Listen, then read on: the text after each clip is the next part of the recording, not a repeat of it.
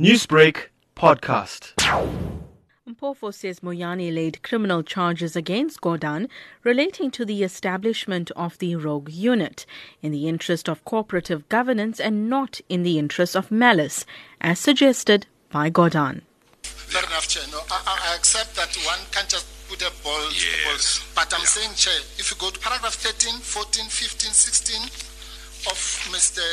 16, 17, 18, 19, 20 of Mr. Moyane's supplementary affidavit gives you the version. He says what I've just said and then says the evidence contained in the answer is freely available in the court for order. I wish to draw specific attention to two documents referred to, the Sikakane panel and the IGI report. And then it says, in a nutshell, it corroborates my long-held view that Mr. Gordhan is prima facie criminally liable in respect of the rogue unit, and so on. So the version is here. There's no need, A, to give Mr. Gordhan another opportunity to clarify what is clear, and B, there's no room for the chair to say, Mr. Well, I guess that if his counsel's understanding of Mr. Gordhan's affidavit is one goes one way, my understanding of it goes a different way. Mr. Pretoria's understanding of it might be going my way or somewhere between or your way or your way. Any sane person, Chair, you just have to read.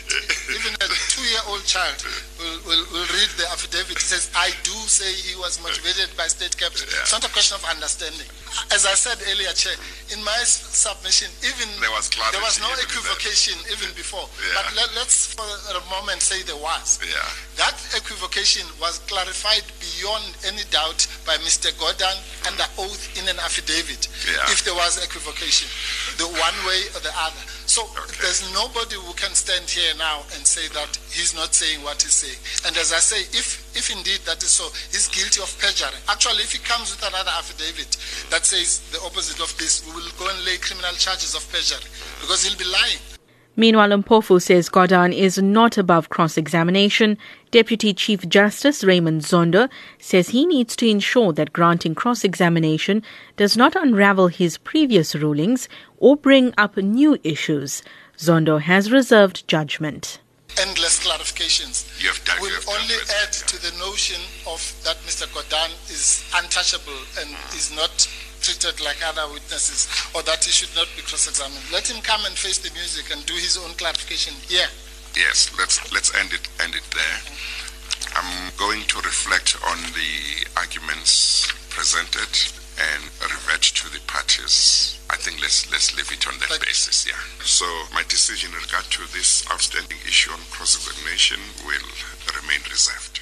Newsbreak, Lotus FM, powered by SABC News.